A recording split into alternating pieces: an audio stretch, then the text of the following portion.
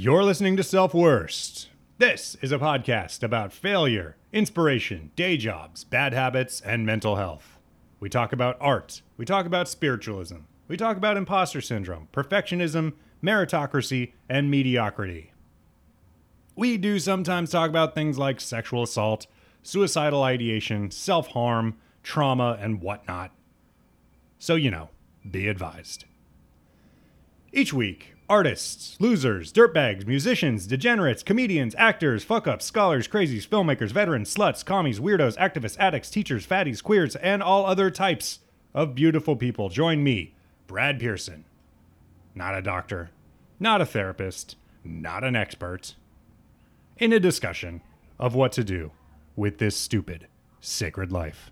Are you blessed or are you cursed with a strong imagination and a spiritual thirst? Do you want to confide about the darkness inside? Come and talk about it on Self-Worst.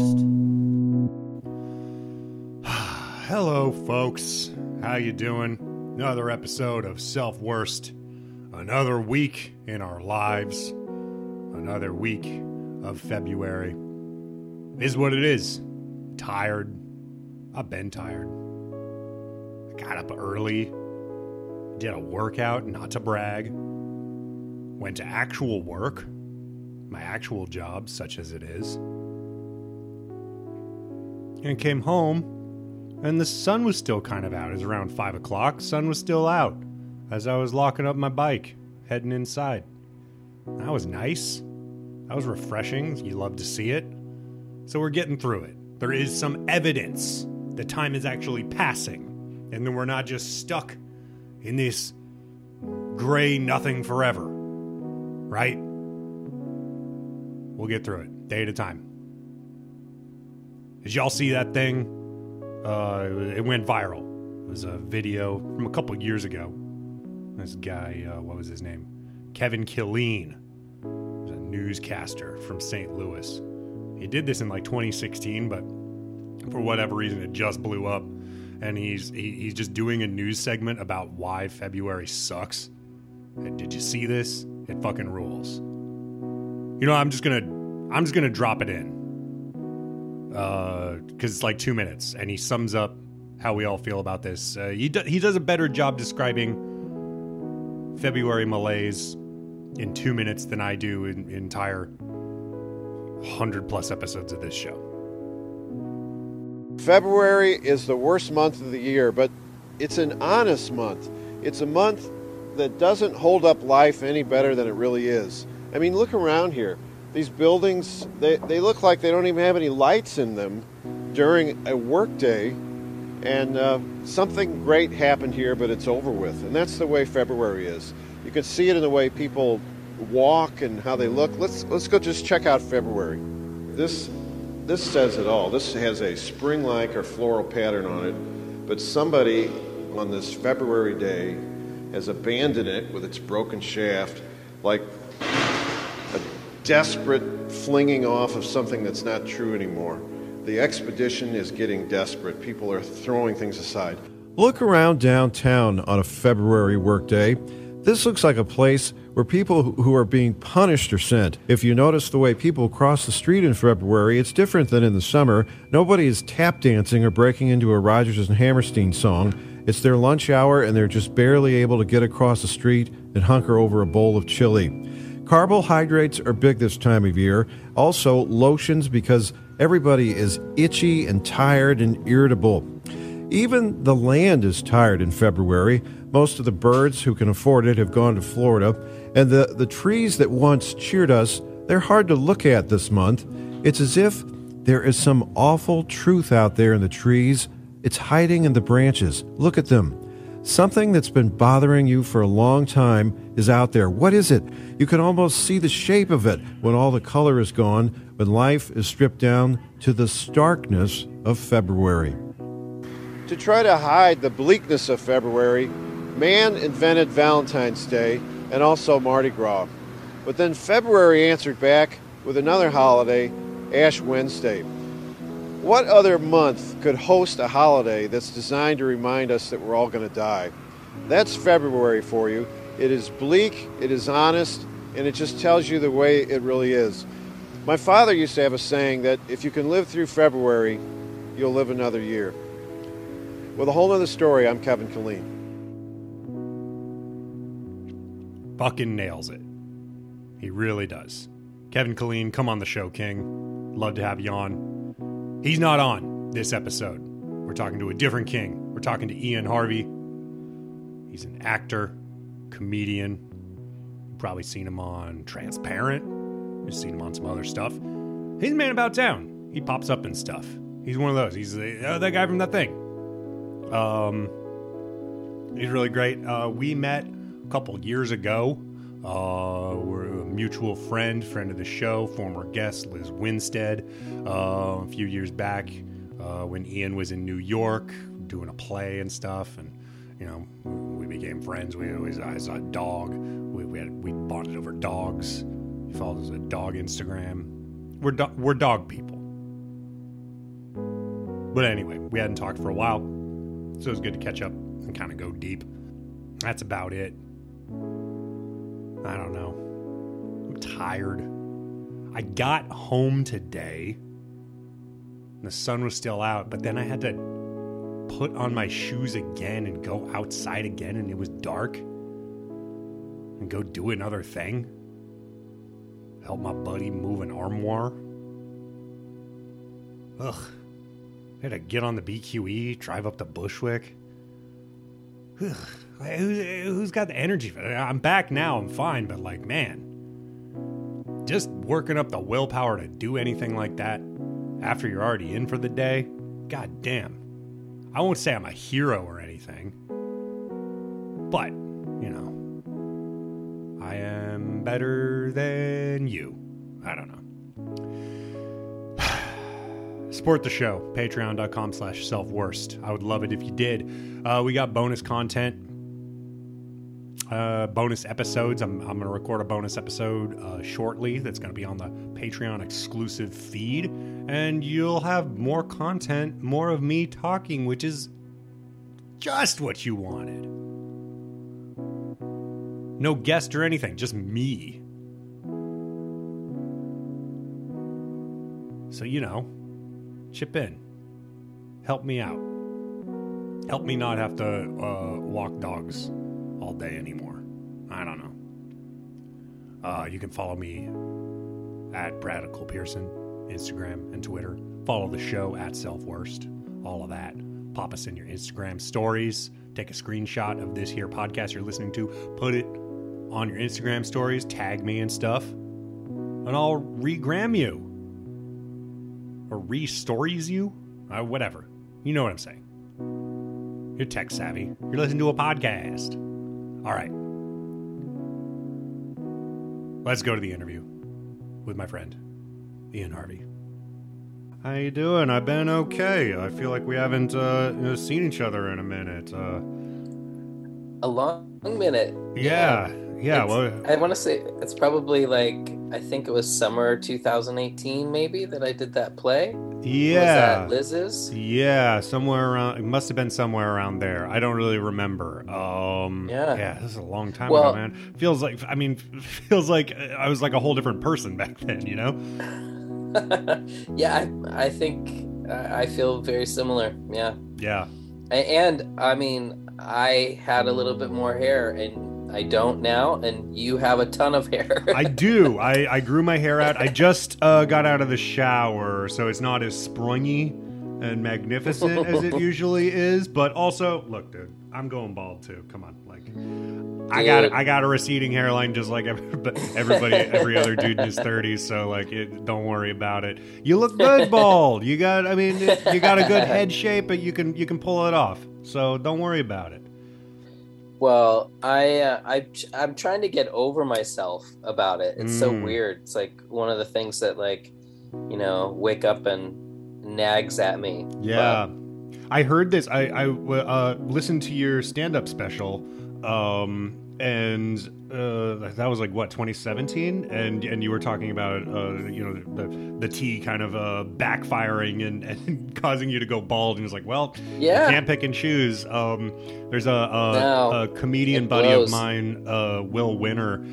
He's bald, and he talks about how, like, I look at all of you guys out here with your beautiful heads of hair, and I just see a bunch of boys. I'm a man. I got testosterone. That's why bald boys are men, and it's a good way of looking at it, honestly. I don't know, like, what are you gonna do? Yeah. My I get, dad's bald, and he went bald very, like, gracefully with dignity, and was just like, okay, I'm just gonna be a bald man. What are you gonna do? Yeah, I'm finding it hard going down like that. Yeah. But, Have you thought about, like, doing, like, the hair plugs route, or, like, wearing a rug or anything yeah, like I that? mean, yeah, I've actually in November, like, I just had like a hair transplant where they take hair from the back of your head and they put it in up here, and it was successfully done, but it takes about, like, 4 to 5 months for it to start to regrow, because they take actual hair follicles and put them in, that are resistant to testosterone death, which is what, Testosterone death. Yeah. I think that's what we should title this episode. Yeah, sure. But they put them in, and it takes a while for it to come back, and so I'm in that waiting process for this to. Anyway, but it is weird. It's like one of those things that, like, it's probably one of the few things that I self-obsess about, and I think because I just never thought that it was going to happen to me. I don't know why. I just, like, I was in, like, this denial of that being a possibility, and then it really felt like an overnight sort of thing, very quick. How soon after transitioning did it begin to go? I would say it wasn't until probably, like, my 8th year on testosterone and I think that it took so long to sort of become fully cooked, on testosterone, that it really kicked in, and within my 8th and maybe 9th year of being on T, I lost so much, like, sort of in that time. Yeah. And so, yeah. And, had someone told me, early on that there was, like, a medication you could take, which there is, that would help you keep your hair, I would have done it.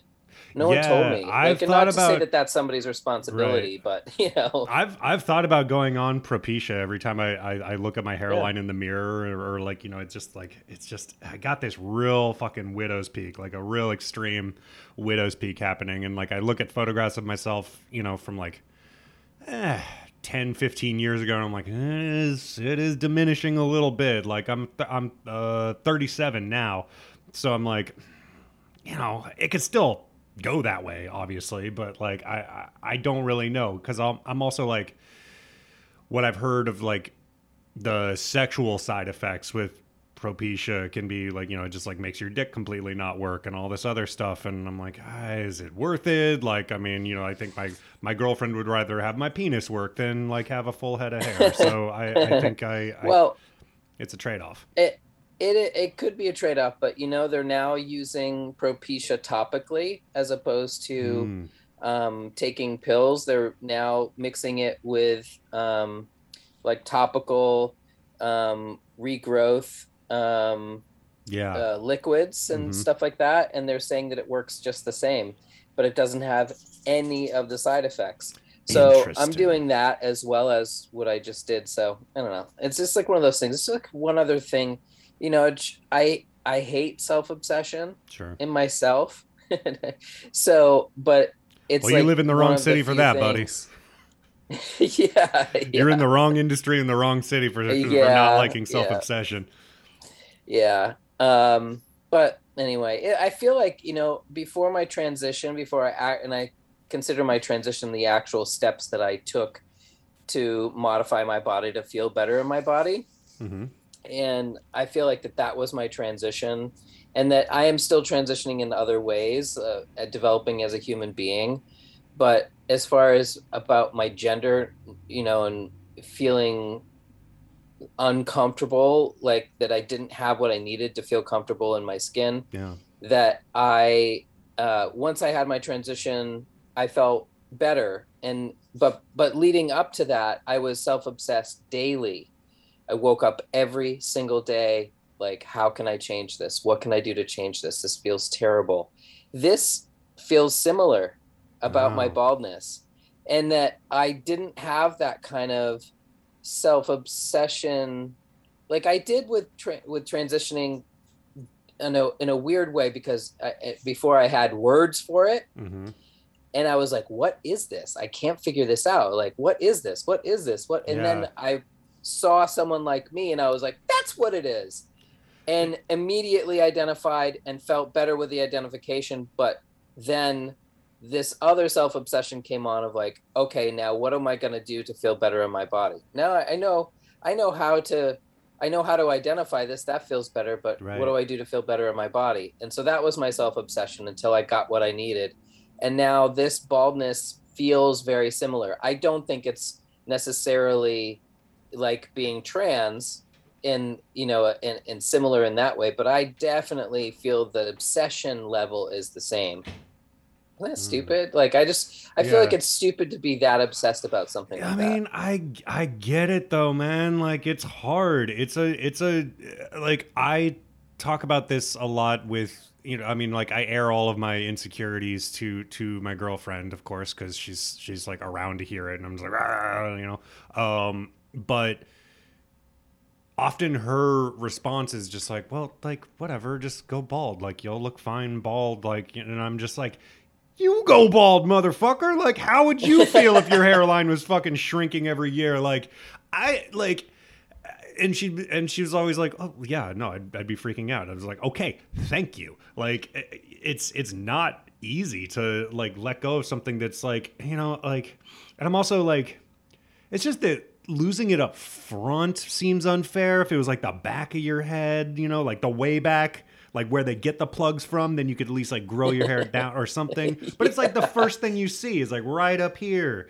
And like, like apparently like Rogaine doesn't like do like it. That's only for like back here, like the crown is not for like the receding hairline. And like, I don't know, like I can usually stay out of my head about it, but man, like, I mean, I live in New York. There's lots of good looking people, and there's like a guy with like a $100 haircut and just this like beautiful straight, like Don Draper hairline. I'm like, fuck, I hate that. It just every time. And like, they might like not look like how I want to look in every other way. Like they might be, I don't know, like short or like, like whatever, like have like a, just like kind of a frumpy face, but they just got that like nice, like newscaster hair. I'm like, God damn it.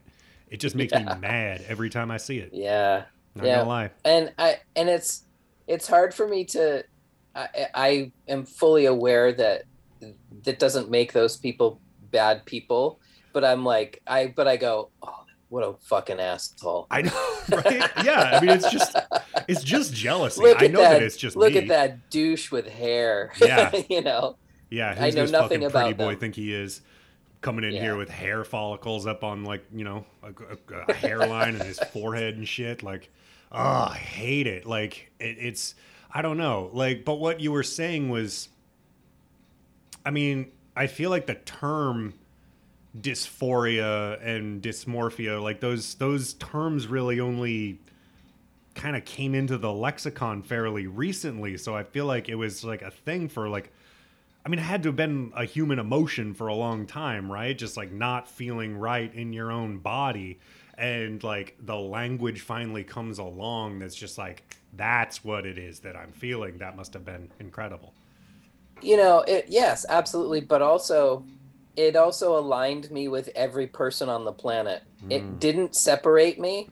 It aligned me with every human walking the earth that has ever felt discomfort in their body for whatever reason. And most of those reasons, most of them, you can boil them down to being related to gender. Even if you're cisgender, agree with what you were assigned at birth, wherever you are on the spectrum of language and identity, every single person has felt a weirdness, a discomfort about something that you can draw a line back to their masculinity or their femininity or the non-binary place that lands them and about that particular thing. I think part of what I don't like about being bald is that it, like your friend, like, oh, those people are boy that with hair out there are boys. Right. I'm a man, Right. and I am a man, but I'm not that kind of a man, and Right. so at first visual glance, like I'm clearly a dude, Right. and there's something about that kind of, you know, it's weird. Like I didn't transition to, you know, seek approval visually from other people as a visual man. Sure.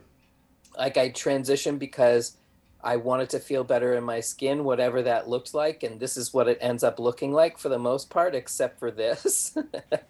But there's something about being automatically sort of lumped in with potential, like, sort of toxic masculinity that I don't want as well.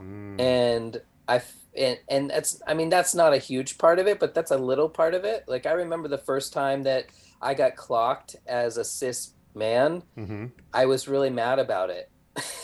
You know? When was this? When did that happen? It was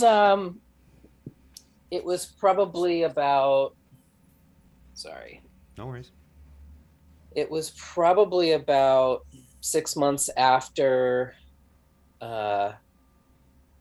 my chest surgery. So probably about 10 months after taking testosterone. Like I had a little bit of facial hair, excuse me. My voice had dropped a little bit. And I was in a mobile station filling up, and I went and grabbed a cup of coffee, and you know, the guy behind the counter at the register was like, "Hey bro, is that all you need?" You know, like whatever. And like, just super, before I ever spoke a word, I mean, when I open my mouth, I don't think I sound real bro-y, but at first glance I was like, oh shit, this guy thinks I'm with him. Like I'm now in the pack, and the, you know, boss, bro, all of that. Like I've never been called so many like variations of dude names. Dude, man, bro. Yeah. Yeah. And you're not, you don't super like that? Or you don't like just sort of like the connotation with just like toxic masculinity is more the issue? The latter. Yeah. Because I mean, I get that, and like I've been working, you know, as a cisgendered man to try and take back take back the words bro, and like I feel like dudes who are trying to steer away from patriarchy and toxic masculinity still, I think, can, you know, call each other bro, and still kind of, I think there's still a good side to male camaraderie that gets, I agree. There's like a baby thrown out with the bathwater kind of situation. I agree. I actually feel like it's nice when it comes from people that I know, and that it's and when I don't know them, it feels like I'm being included in a pack of people that that I don't know if I want to be included with. Fair. But when I see, like, my dear friend was just visiting from Boston, I call him Brother Josh. Right. You know, I have men who I adore that I call, you know, bro, or, you know, and I think that it feels endearing and has that camaraderie that you're talking about, and this inclusivity. And there is a part of that I like. I like the inclusivity, but I also don't like the exclusivity of it too, from people that I don't know. Isn't it? I don't. Yeah. No. I see what you're saying. Like the fine print of somebody, you know, just being like, "What's up, bro?" is like, you're not one of those women. You're not like a little bitch. You're not like some, like it's all this other, like you're not a femme, and like there's all of that other stuff that comes along with it that like I definitely don't want to be misunderstood as somebody who would want to, exclude women, femmes, whoever, from somebody who like, I don't know, or would think of those people differently. But again, like this has been a big journey, and this is something that I talk about a lot on the podcast, is just masculinity. And like, I don't know if you've noticed, but masculinity is in a kind of a tight spot right now. There's just like not a lot of good examples. It's hard to find good examples of it, and the bad examples are so prominent and so prevalent and so influential. And I really feel for men and boys growing up right now who don't feel like they really have anybody to look to. And the kind of like vanguard of masculinity is often pretty gross. Maybe it's starting to kind of slightly get better as time goes on, but like it's such a slow process, and the hostility and the like immediate threat of just like physical violence, not only just like ostracization and derision, but like actual like violence for not being man enough is like very like real and palpable, like as a kid who grew up, as like a kind of skinny, sensitive boy in, like a like red Midwestern state. Like I always felt this kind of shrinking away from masculinity and from I don't know, just like a lot of the examples that I saw of like how I'm supposed to act, and I was just like, I don't want to be that though, but like what am I supposed to be, It's hard. It's, I mean, I think if there were, and this is going to be like a crazy vague statement, but like if there are no examples, then you define it yourself. Yeah. If there are, and I know that that's sort of near impossible, but I guess it's kind of like, I definitely believe that, and I didn't always think of this. This is sort of like in the last sort of decade or two of my life, thinking that, I actually think that it's a great idea to allow people to choose their own gender later, and that like what would happen if you never told someone, if you can tell them what their genitalia is named. Yeah. But what if you never told them that they were a boy or a girl and told them what that meant? What if you just let them develop as a human being, and whatever that outcome is what it is? And it could be, wherever they land on whatever that spectrum of gender is, it could be a combination of many things. But I think people's obsession with boxing and identifying and naming and putting on people at a very early age, and actually at conception, their obsession with if someone is a boy or a girl. Right. What happens if you relinquish all of that stuff? And that is an enormous feat to ask, like what if you we could begin to do that. And what would that look like for people like yourself that, was growing up in a, or me, like I just don't think things would be that confusing because you're constantly trying, like when someone tells you you're supposed to be like X because you're X, because of how your genitalia appears underneath your clothes. Yeah.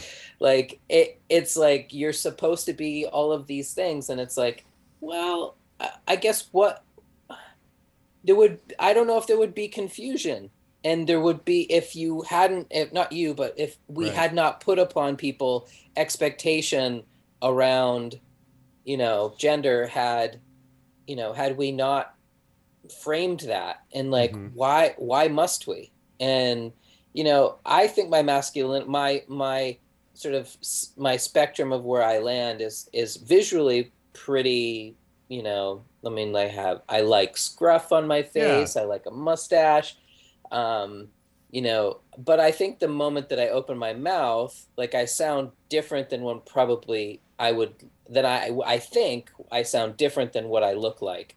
So the moment, like, I don't know, there's a combination of things going on visually, auditory, like my sound, my mannerisms, how I present day to day. Like, I'm wearing a mauve sweatshirt right now. Right. Earlier I was wearing this beefy flannel when I was out driving my truck earlier. Yeah. You see me get out of, there's like, I don't know, there's all these like visual things that are like a lot of different messages that I think about. Like, what if we were never taught to fucking think about them?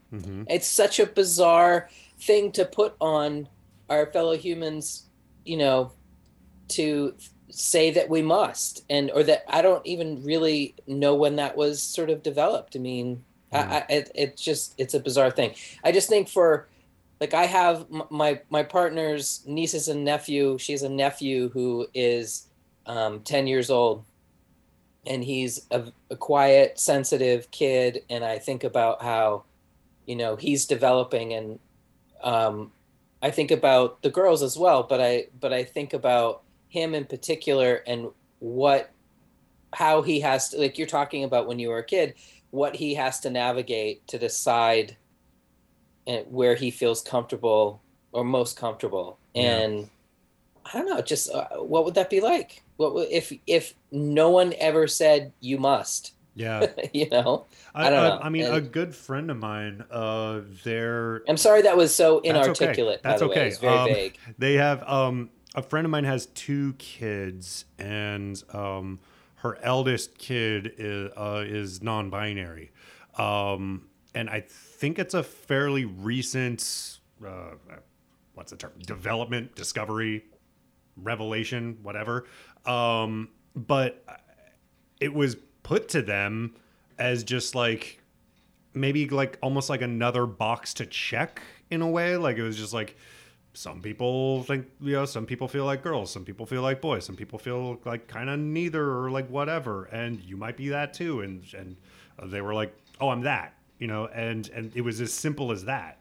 And it was just like, okay, so you can use these pronouns and blah blah blah, and like everything that comes with being non-binary, and that was it. And it was like quite simple, to this how old are they? 12? Yeah, something like that. 12-year-old person that's just like, it's not that hard. But it's something that, I mean, not to blow up your spot, but you're a little older than me. But even like in my generation, like, that was just not a thing, like, ever. And the not to kind of pat ourselves on the back, but like the distance that I think we have traveled in terms of visibility of trans and non-binary people in our society over our lifetime is crazy. Like, I mean, I was listening to last night. It was funny. I was listening to that it's funny that we're talking about all of this, because I was listening to just last night. Do you know who Alok is? Alok, no. Alok is a non-binary person. I believe they live in New York, and they were talking about how there are as many ways to be masculine and a man as there are men. There are as many ways to be feminine and female and a woman as there are women. and the same for non-binary people. And someone said to Alok, well, how do you suggest that we get to a place, get other people to a place that they're on board with, that transition them into thinking this way and to be that way, in the future? And Alok just said, I'm already there. I'm already doing it. It's already happening. Yeah. There is no work, to be done. It is happening now. This is a fact. These are facts. This is not something we need to convince people of. This is already happening and real and true. And I just thought that was really remarkable and kind of made me chuckle. Like, it really is just a decision to actually acknowledge the present moment. That what you're saying is absolutely true. We went from, when I came out, 20 years ago, as, to my parents, and it was like a big deal, to come out into the trans community and find my tribe, still my tribe, but a new sort of part of my tribe that I had not, understood myself to be, part of, and be, prior to that. And it feels like in the last even 5 to maybe 8 years, the speed in which people are acknowledging this present moment, that it is here, it is happening, and that kids, I want to say, like that are 10, 12 years old are like, yeah, I'm non-binary. Like, I've never felt like one or the other, and I do not want to be made to choose, and that it's already happening. It's already, it feels like light speed, in comparison to my being, 19 years old and wishing one day that LGBTQ people could get married. Like, it just seems it's mind-blowingly fast. And I think as it also has this feel of when it's viral. Mm-hmm.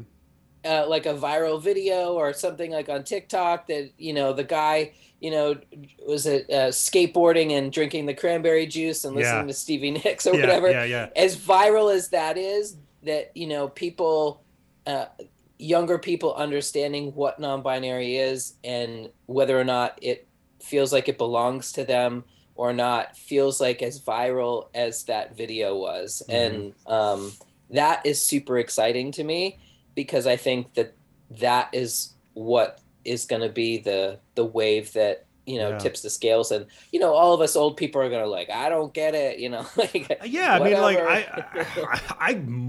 feel like I mostly get it. I don't know. But I'm also like, I look at some stuff. I mean, I'm getting to that age now, man, where I'm like, this shit isn't for me. Like, it's fine. And like, like, modern music coming out, like, I'm old enough that I'm like, yeah, I don't need to understand Billie Eilish. I don't need to understand what's her name, Olivia Rodrigo. Like, it's fine. It's not mine. Fully expect to be out evolved. Yeah. And I already have been. And I expect it about music, culture, gender, and I fully expect it. I've out-evolved my parents, the next generation will out-evolve me, and so on. And I am hopeful. It makes me hopeful, mm-hmm. That even if I don't get something, which I probably do, but maybe don't identify with, like, but I totally get it. Like, I'm excited about it. I'm excited for really being out-evolved. I like the idea that I'm getting outdated. I think it's cool. I don't know. Like, I don't feel any bitter. Like, I don't ever want to be that, like, like, oh, those crazy kids, like, it's just, I want to be more like, oh, great, those crazy kids. They're like, they're just doing all this shit that I don't understand, and I love that. Have you seen Euphoria? I have not. You have, and you I know haven't? that it's like, not gonna lie, I haven't either. But I was just listening to a podcast about it today. So I'm going to like really talk about some shit that I don't understand. But what they were talking about was there's a character it's mostly about these kids, but there's an episode that was more about one of the kids' dads, this guy Cal, who is not a good guy and is really abusive and really like, you know, is causing his own son to be like a real piece of shit.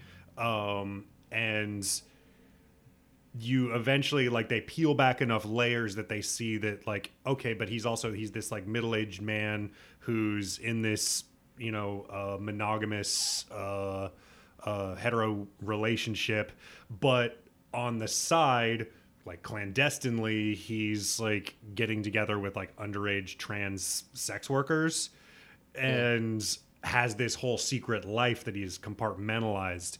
And you, by watching his story, you sort of see he's like a cautionary tale almost. A cautionary tale, but also just like a tragic figure, because he never really had the chance in his life to like take the other, you know, the fork in the road. Like, it was always just like his life was just a line, and was just, you marry a woman, you have kids, and like anything else is unacceptable. And he just never got to live his truth, and that has turned him into this fucking awful person that everybody who watches the show like really despises. And there were a lot of hot takes apparently about this episode that follows him and kind of paints him in a more, I guess, sympathetic light. But I mean, having never seen a single episode of that show, I'm kind of like, oh, I get why they would do that, because you want to illustrate to people that, like, this is what can happen if people are forced to not be who they really are, right? Yeah, absolutely.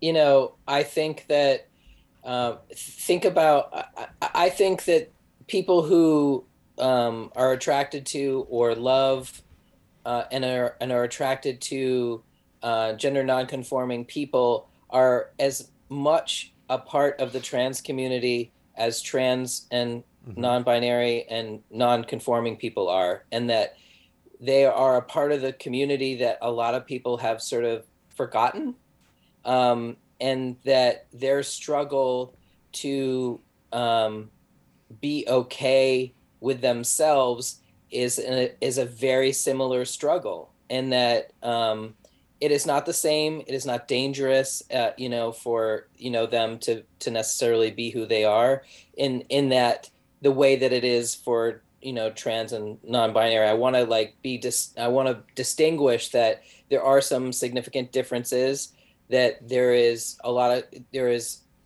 of, you know, privilege that comes with, and I'm going to assume that this guy is a cis male.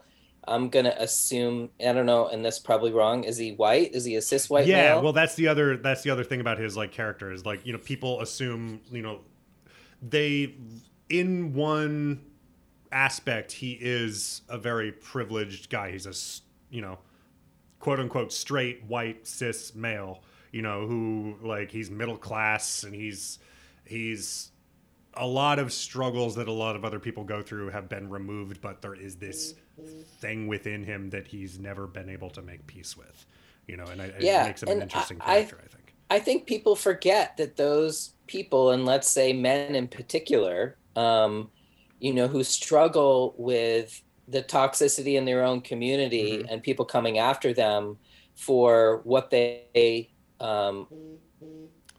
feel about themselves, how they feel about, you know, trans people and gender nonconforming. Again, yeah, you know, I think that people forget that they are, you know, they are also part of the community, and that I think we kind of have to rethink how we treat them, so that not just their toxic brothers and, you know, other people in the community treat them because of who they love or desire, but that also we as the you know, subjects of their desire and attraction also have to remember like that they are also going through a thing, Yeah. you know? So I don't know. I think it's a hard place because for us to not also just not forget them as well. And Yeah. it's yeah, I think about it takes as I would say as much clarity, and I want to say courage. I don't want to say courage because I think that's kind of outdated, you know, now, but like it takes as much clarity and I don't know what the word is. I don't want to say courage. It's something else. Uh, Maybe willingness to like listen to your own voice without the, like while quieting the voices of others, quieting the voice of like toxic masculinity and what you've ever been taught. It's like quieting that voice and, you know, listening to your own voice and taking that step toward something that you need. Yeah.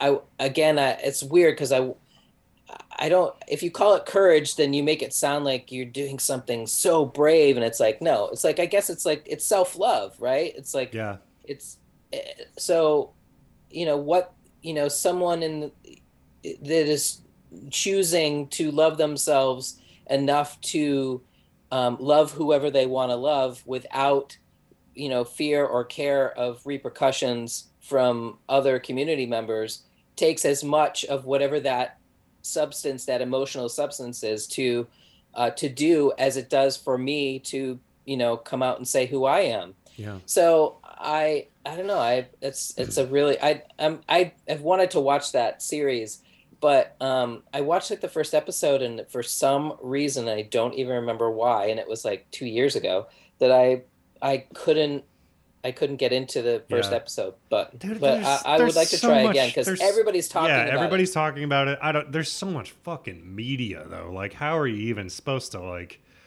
you know, it's just like, okay, there's like a bajillion shows that apparently are the best show ever. And I like need to really, I need to watch The Righteous Gemstones. I need to watch Yellow Jackets. I need to watch this and that. And it's just like, I don't have time. I actually have a job, you know? Yeah. It's hard to know like what to pick and like really go with. And, you know, there's certain things that like I tried to watch Station 11 a couple of weeks ago. I just finished it.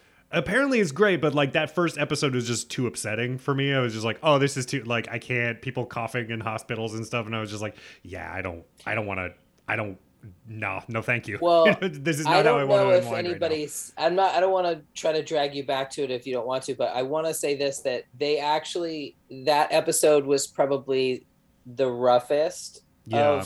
Well, yeah. Apparently, like the rest of it stuff. Doesn't. Yeah, it does. It's after all of that. It's like it's yeah. The only it really. Right. It's like basically, you know, my partner Sarah and I were talking about. You know, we really loved it because, in the end.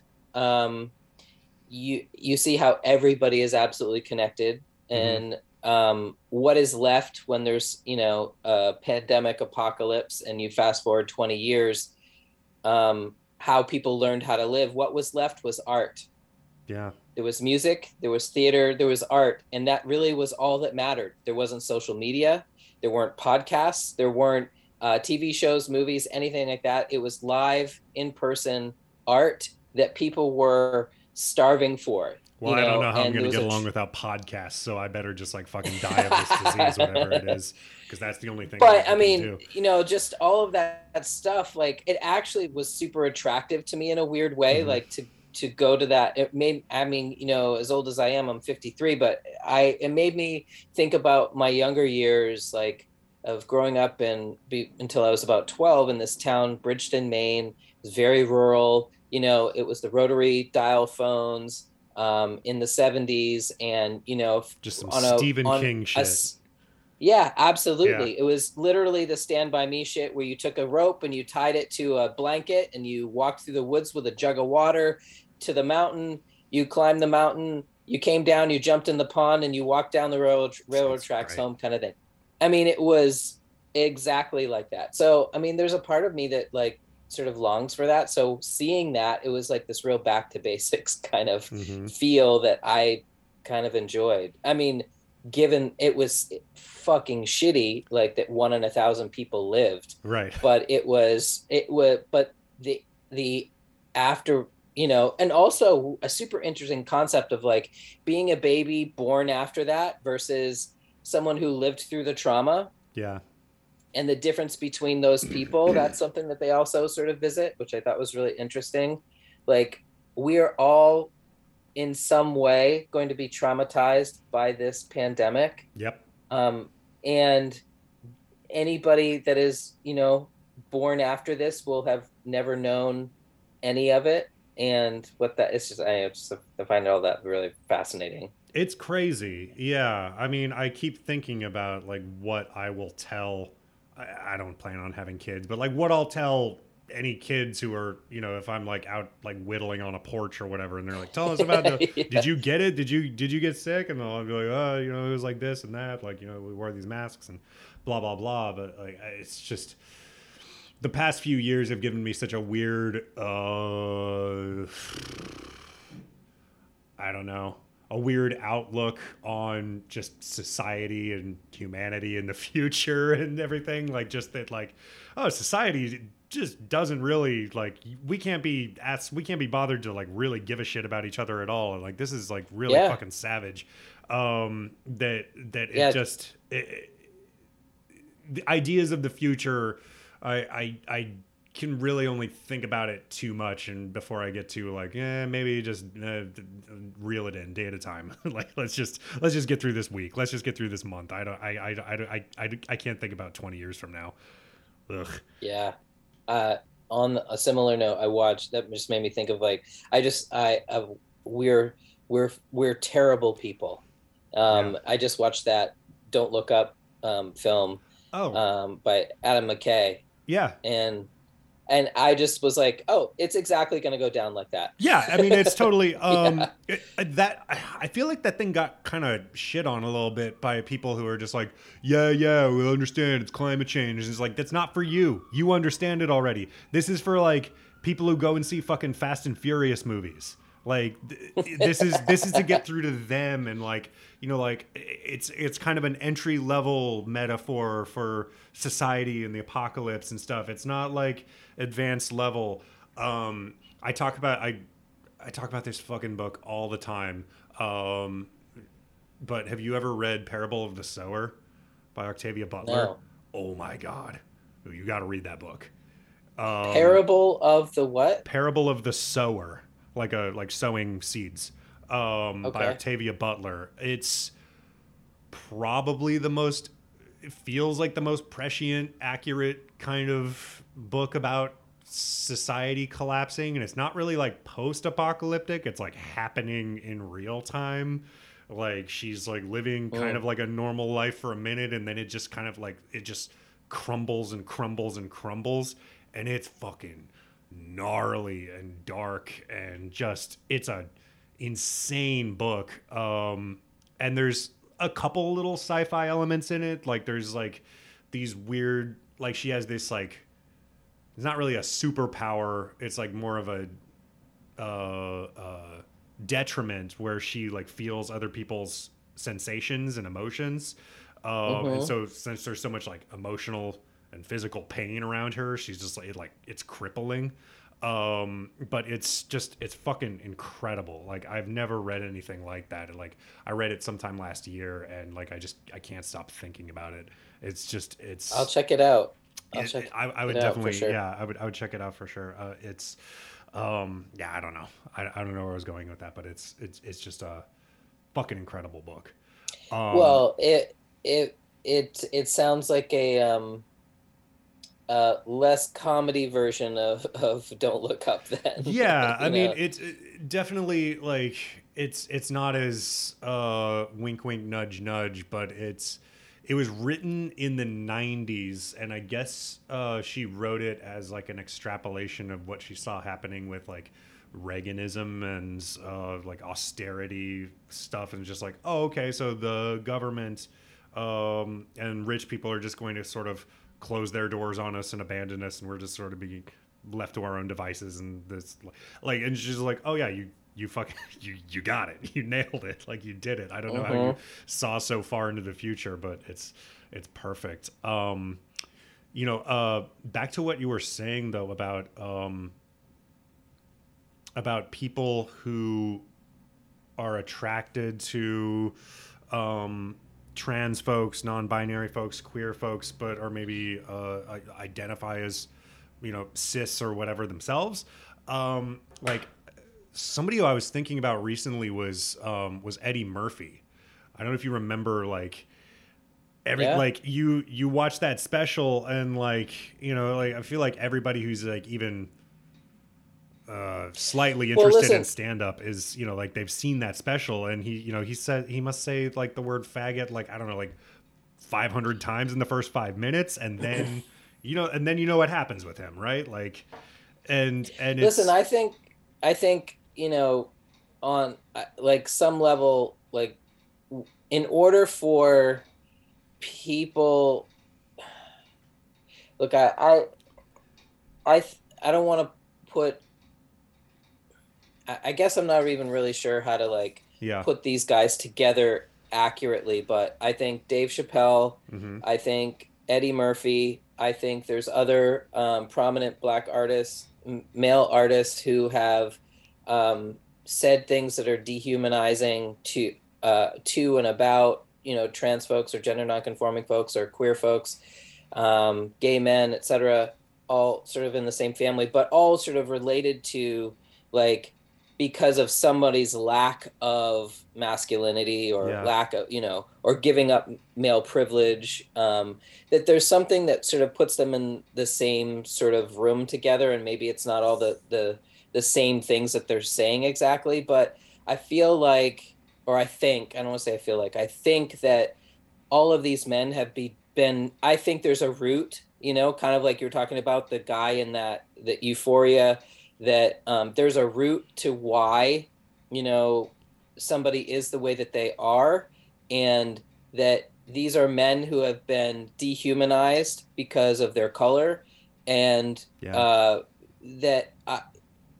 I think that if you've ever heard the phrase, like, trauma is just, I'm going to say it wrong, but I had an acting teacher a long time ago talk about trauma, and like, if you have trauma, like, all your trauma that you have will re-traumatize somebody else if not sort of taken care of. And I'm not even saying that correctly, but basically I just think that these are men who were traumatized because by probably other white men who dehumanized them and said that they weren't even human, not even men, but not even human because they were men of color. So I think that trauma, and this is where I want to go with it, and I don't even know if it's accurate, but I want to go to a place of like, this is why they do what they do. Yeah. This is why that's the route that they took, because this was done to them. It comes from somewhere. I mean, this is not their natural state. They're not speaking from their natural state.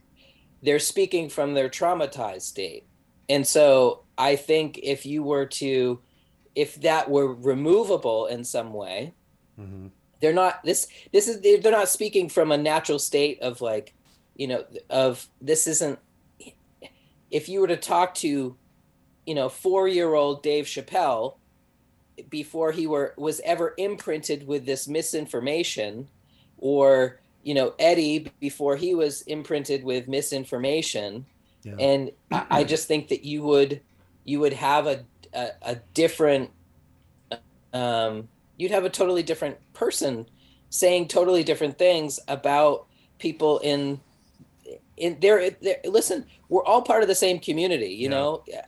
So when I say in the community, I'm like, we all belong to each other, we are all responsible for each other, and to each other. And so I think that, these are traumatized men who are then just re-traumatizing other people. Yeah. And so I mean, that's all it is. That's what, I mean, that's toxic masculinity. Then it's a hard thing. I think that is a concept that I think is hard for a lot of people to understand. I mean, I think there's a lot of people who are willfully misunderstanding it and are just using it as like a right-wing reactionary, like, oh, they just think men are bad and like, you know, they think masculine. It's like, no.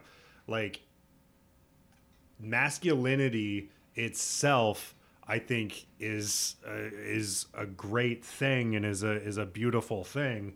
But I mean, like I was saying, like male camaraderie and the primal satisfaction as a, you know, I feel like I'm fairly towards the like cis masculine side. The primal satisfaction of being a guy doing guy stuff is like just nice and feels great and doesn't have to be something that is about picking on people weaker than you, smaller than you, you know, dehumanizing women and feminine people. Like there's so much that does not need to be part of the equation, and that's what we point at when we say toxic masculinity, when we're talking about like sexual coercion and violence and all these bullying behaviors that get drummed into us and are told to us, like, this is how you act if you want to be a man, if you don't want to be a little pussy or whatever, like this is how you're supposed to be. But like there's all this other stuff that's just fine, that can totally be acceptable for everybody. Like it's very hard to navigate. You know what I also think? I do think that there is value in canceling people's platforms to be able to keep traumatizing others with their violence through their language, like that, or promotes violence from others around them. That, you know, you say that someone doesn't belong here. First and foremost, what a shame that you were taught that, someone put that on you and that you took that on and believed it. And now that you're spreading that and you're spreading that message to others that might potentially take that next step of physical violence and to literally try to erase people. Yeah. But I do think that there's value in canceling people's platforms to be able to reiterate that bullshit. But I also think on the other side of that, and I'm not talking about, you know, the Weinsteins of the world necessarily. I'm talking about men who are reiterating false narratives about trans people, non-binary people, gender non-conforming people, that is just absolutely baseless and based in their fear that, like, on the other side of canceling that platform, I do think we also need to work to not relegate people to darkness because they don't learn anything there. Yeah. Yeah. And so, you know, like, once you do that, like, there should be some sort of like a remediation, you know, like, of, you know, like, and I don't know what that is. Like, so when someone says, if I had a gay kid, I would, you know, knock the shit out of them. Or if if a trans woman ever hit on me, I would do X, Y, and Z, whatever that is. And like that's not a real identity, or that's not whatever their language is. Like, how do they learn anything at all if you just slap them and say that's bad? Yeah. You know, you're gone. You're not allowed to be part of this community anymore. I think that when you relegate people to darkness, there is nothing to be learned, you know? So, and also, like, so I think that there's like power, like, it's that I really believe that they never really heard somebody's story, because you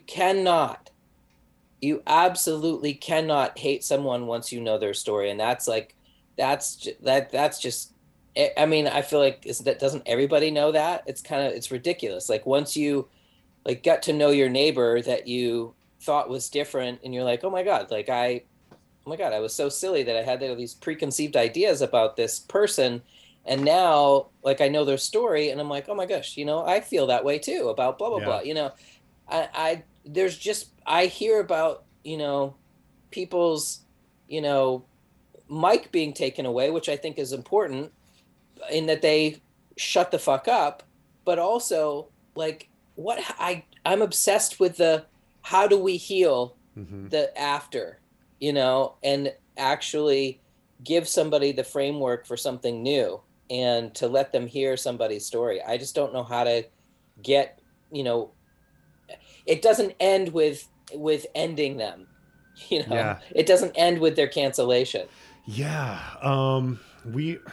We are approaching about an hour. I don't know how much time you have, but we just brought up kind of a juicy, robust topic. So Yeah. if you've got a minute, Yeah. I'd like to kind of talk about it a little bit. Yeah, please. So, I mean, obviously, like, there's like a bajillion takes on this because, these are all those buzzwords, deplatforming and canceling and all of that stuff. And what's happened recently with Spotify and Joe Rogan and all of that stuff. I mean, it's I would say he's not the best example of masculinity and his approach to all of that stuff, and like the kind of guests he has on, like people like Jordan Peterson and stuff like that, like not so great. But also, I've thought about this recently, because it's mostly come up about like vaccine misinformation. And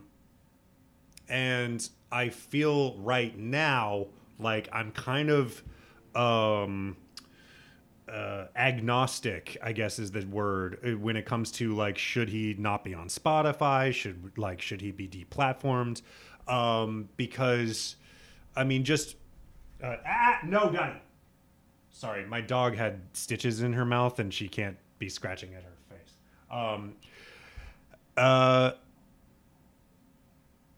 Just because, like, practicality wise, like, somebody that big and influential in the podcasting world, taking him off of Spotify doesn't necessarily stop him. And, there's other podcasting platforms, all of that stuff. And I also, I don't know. Like when I think about, like, I just want to say, can I throw something in there? Sure. I think I understand what you're saying. I hear you. Like, I understand that it's not going to necessarily change anything taking him off Spotify. Mm-hmm. He'll just go someplace else.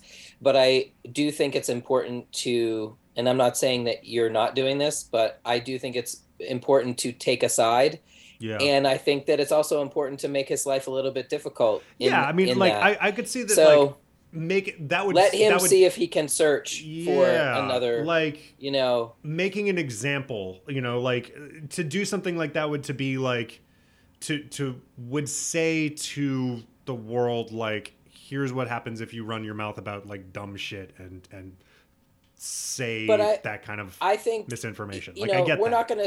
we're not ever gonna stop people like him, but if we can punish the corporations that are supporting it, by having people like Neil Young and others, leave a platform and have their stock drop and have them rethink, their policies. And that, they claim that they have removed, hundreds of episodes of misinformation about, COVID, not any of Joe Rogan's, but like what, and I don't know, maybe they have since, but basically like, let's also make it difficult for that corporation to support people like him. Yeah. So, I mean, he's making $1 million an episode. Yeah. To do that podcast. Let's, if at the very least, let's make it more difficult in the ways that we can. And anyway. Yeah, I mean, like, so, like, I've heard, like, there's been a lot of debate about this, and like I've just been sort of like listening to it and sifting through it, and like, first of all, like, what I think is like a lot of people have like used the word censorship, and like they're trying to censor him and like all of this stuff, and I'm like, that is literally not what that is. Censorship is when the government gets involved and says like, you can't say this, it's illegal. Right. this is the free market. This is just fucking capitalism. Sorry. Right. Like, and like, people, and in that world, people can make whatever rules they want. Sure. And I would want Spotify to make the rule, like, let's hit them financially hard enough that they rethink their policies and rules. And that is correct. Like, that is not censorship. People don't know the difference. Yeah. Also, that to me drives me nuts. I have my own issues with, my podcast is available on Spotify just because I want to put myself out there as much as possible. And like, I'm such a small account that like I don't have the kind of clout that like it would like I'm removing myself from Spotify. They'd be like, who the fuck are you, right? So like I don't care. I have other beef with Spotify just in terms of like how they treat artists and how they pay people and all of that stuff. But I just in terms of like the culture or the cultural discourse around quote unquote canceling people is interesting to me, and it's very complicated, and it's very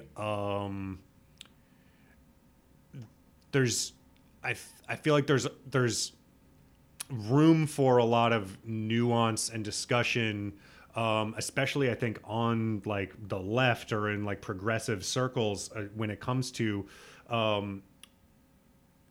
cancellation and all of that stuff, accountability, if you want to call it that. Have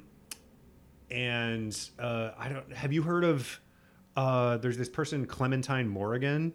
I've just started following her work fairly recently. She's on Instagram and stuff. She has this podcast called Fucking Canceled that I've been listening to. And she takes a different approach to it in a lot of ways because she's coming at it from like, she's a sober person. She is a 12-stepper and comes at like forgiveness and redemption and stuff like that from kind of a different perspective. But what she's trying to kind of start is a discussion about canceling people from kind of like a left perspective, which I think is interesting and kind of a vital thing. Because when you say canceling somebody from a left perspective, what is that? When because I know that the left is definitely seemingly the people who are able to cancel others. Right. Well, but I do think that canceling isn't necessarily based in the left, but it's canceling based on truth and lie and kind of like a basic sort of code of conduct that often falls into the world of actual legal stuff. Like, you if you rape somebody, you're canceled. Right. Yeah.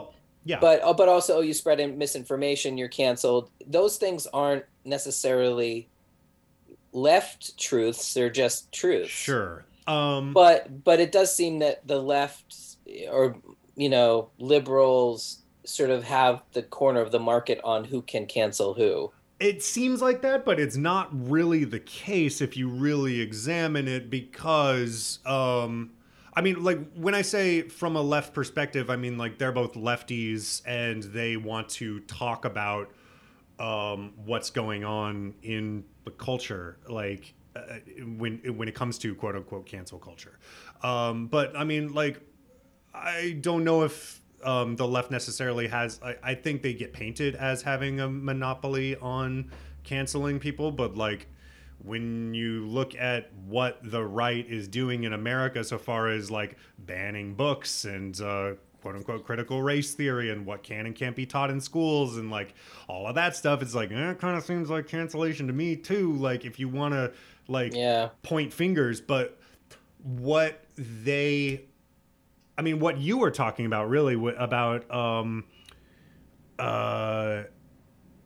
what was the word you used? Like relegation, was that the word? To give people like another chance, another shot, if they are misinformed, if they have I think that takes a willingness, though, to want to make a shift in some way. Yeah, like, there is. You that. have to be want to be teachable, or open to open to something else other than what you've said or done. Absolutely. But so like, I mean, I'll be honest with you. Like, I was on Transparent. I know that Jeffrey Tambor. Yep. There were allegations of Jeffrey Tambor and sexual misconduct, and I was not there. I do not know what happened. I don't know what he did or didn't do. I do.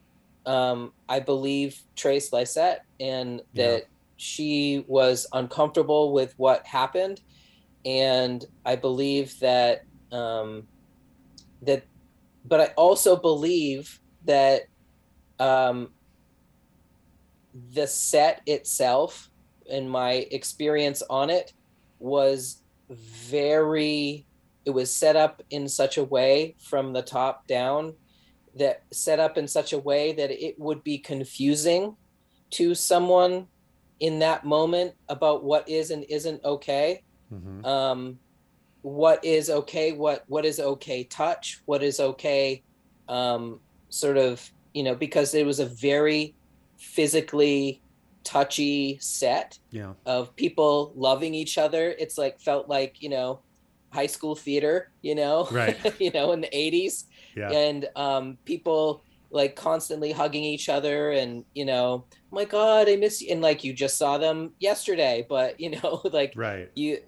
So I do think that there was literally from the top down set up a place and a space that it would be confusing to anyone, and not just an old man actor from another time that might have, and I'm not saying might, like in that moment, I'm saying might have mistook the atmosphere to be something that it wasn't, and really overstepped, and maybe his intentions were ill, or maybe they weren't, but he did what he did. He's accountable for it. And then we know nothing about Jeffrey Tambor now. We know nothing about like where he is or what happened. And I'm not on his side. Sure. This is it. But what I'm saying is, what happened after that?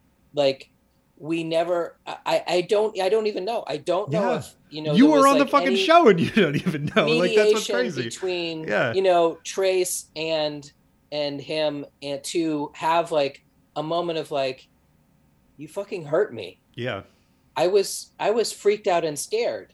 Yeah. And to have someone have a moment with that, to have him have a moment with that, I really don't know if there was, I mean, I guess that's what it is for me. Is like, I want the other side and the healing side too. Like, if that is possible, and if that person, like, listen, on a separate subject, I think I've heard, that Jeffrey is one of the, I never had any scenes with him, but he's one of the most difficult people on set to work with at times.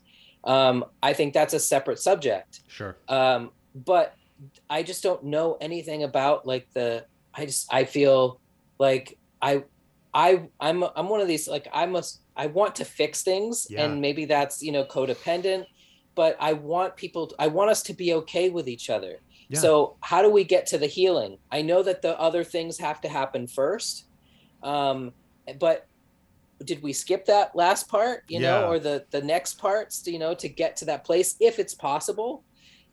Was what happened, I mean, this is going to sound crazy, and I don't even know if it's possible. Like, I hear and have seen stories about, families meeting with the murderers of their children, like, and getting to a place of like forgiveness, and how do we get to that next, phase of, who we are and our relationship to each other. And I don't want to live a life of resentment and hating someone. It takes so much energy. And like, so I'm very, very invested and curious about the other side of that, of the healing. Yeah. And I don't know the answers. I'm not here with the answers. Oh yeah. But no, I am, me neither. I'm asking the question of like, how do we get there? That's, like, how do we, that's, I think, what go ahead.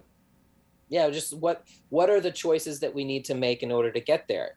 And I want to encourage that and foster that in some way. But I also am not Trace Lysette. I am not, Jeffrey. I was not, again, like, I feel you, from an existential place, like, I want to say, how do we get to the place where, where we are okay again? Right. Because we are walking wounded, until that's done. Yeah. I mean, so that's more what I was talking about when I was talking about that podcast fucking canceled and what the questions that Clementine is kind of bringing up is like, are we abolitionists here? Are we like looking to be a punitive society, or are we looking for redemption for people who actually want to be, redeemed, and like, what did I do? Can this be helped? And there is, I think there's a lot of, and again, this is like, it sounds like a right-wing fucking talking point and is often used in bad faith, that there's, like left-wing, like woke mobs who just like come and just like ravenously, sadistically destroy people for any kind of misconduct, and like lump people in together for like varying degrees of transgressions and all of that stuff. But like, what the discussion I think can be and should be is like, let's look at this on a human level. How do we triage this? How do we fix this? Is the perpetrator, the person who did the hurting, are they remorseful? Is there a path to them moving on with their lives, and the person they hurt moving on with their lives, and like all of that stuff? Like, I want to say that when I talk about that getting to that place, like, I'm not talking about it like, and specifically for example, I've been using Jeffrey Tambor as the example, but like, it is not for him. It is for everybody. This isn't like sympathy, for Jeffrey. It is like wanting universal healing, because I believe that, most people, there are a few people that I think that, I would even myself have a really hard time saying that they deserve, forgiveness and deserve, like, there's still some parts of me that, like, there are some things that probably feel so horrific that even it would be massive work for me to get to a place to say that very freely.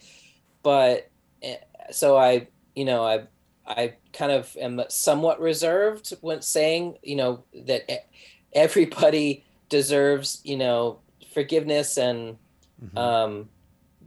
healing. But I'm not saying it just for him. I'm saying it for everybody, because nobody benefits in that situation.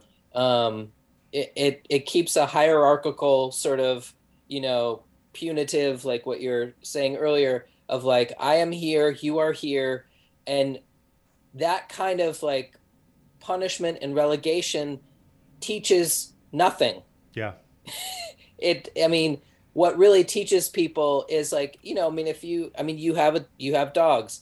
If you were to, I know you would never do this because you're like such a dog lover, but if you were to like have just smacked the dog, just beat the crap out of the dog would have learned nothing from what you,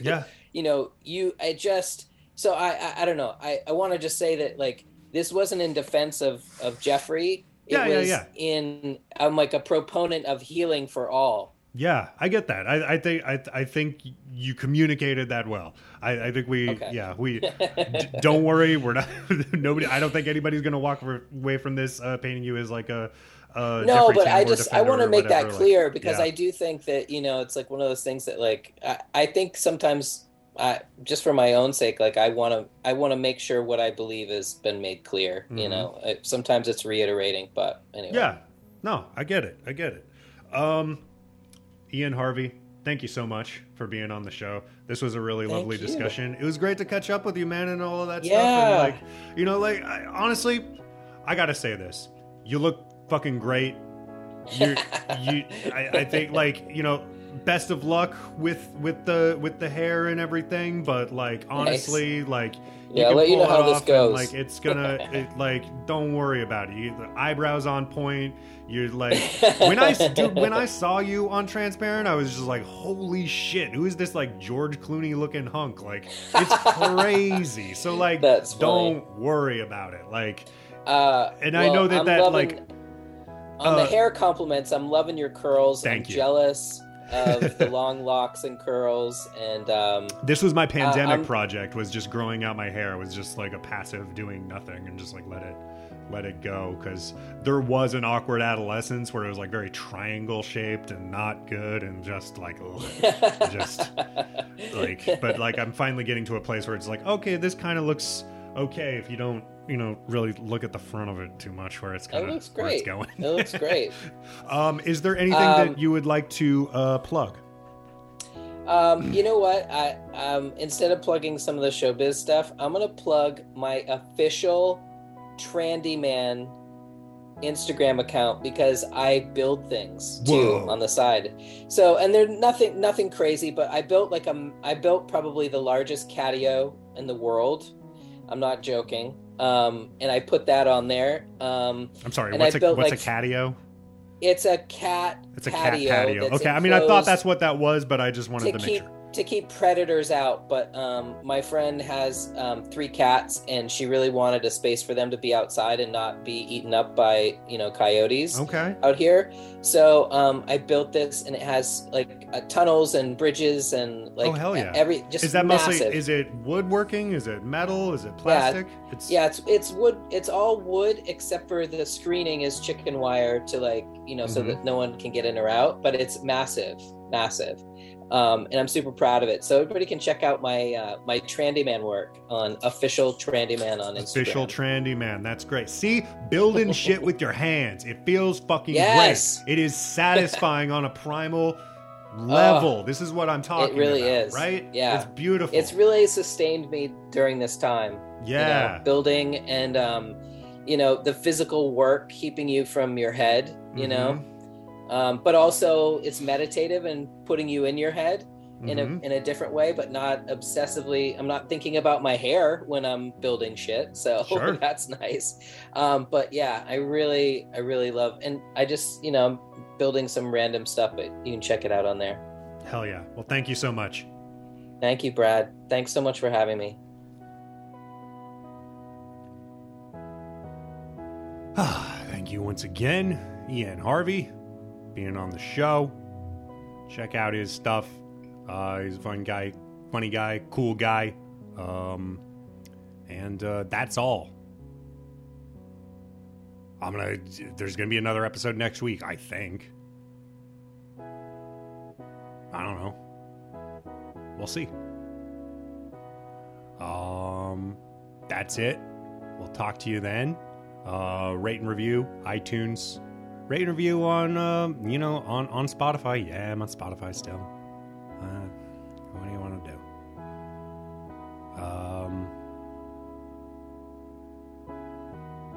No. I don't know. I'm asking. What should I do? Should I pull my podcast from Spotify? Whatever. Look. Rate and review. Patreon. You know all that. Socials. Radical Pearson. Self-Worst. On Instagram and Twitter. Do it. Follow me. We'll hang out on the internet. All right. Music is by Shay Bartel. Thank you, Shay. Thank you for listening. I hope you get through it, man. I hope you get through your week. Hope you get through one more week. Just keep at it. Do one uncomfortable thing every day. Do one unpleasant, difficult thing every day. It builds character. It makes you stronger. That's all I got for you, advice-wise. All right. I'm going to get out of here. I got to go eat dinner or something. I'm Brad Pearson. Until next time, go out and fail. It's good for you. Bye.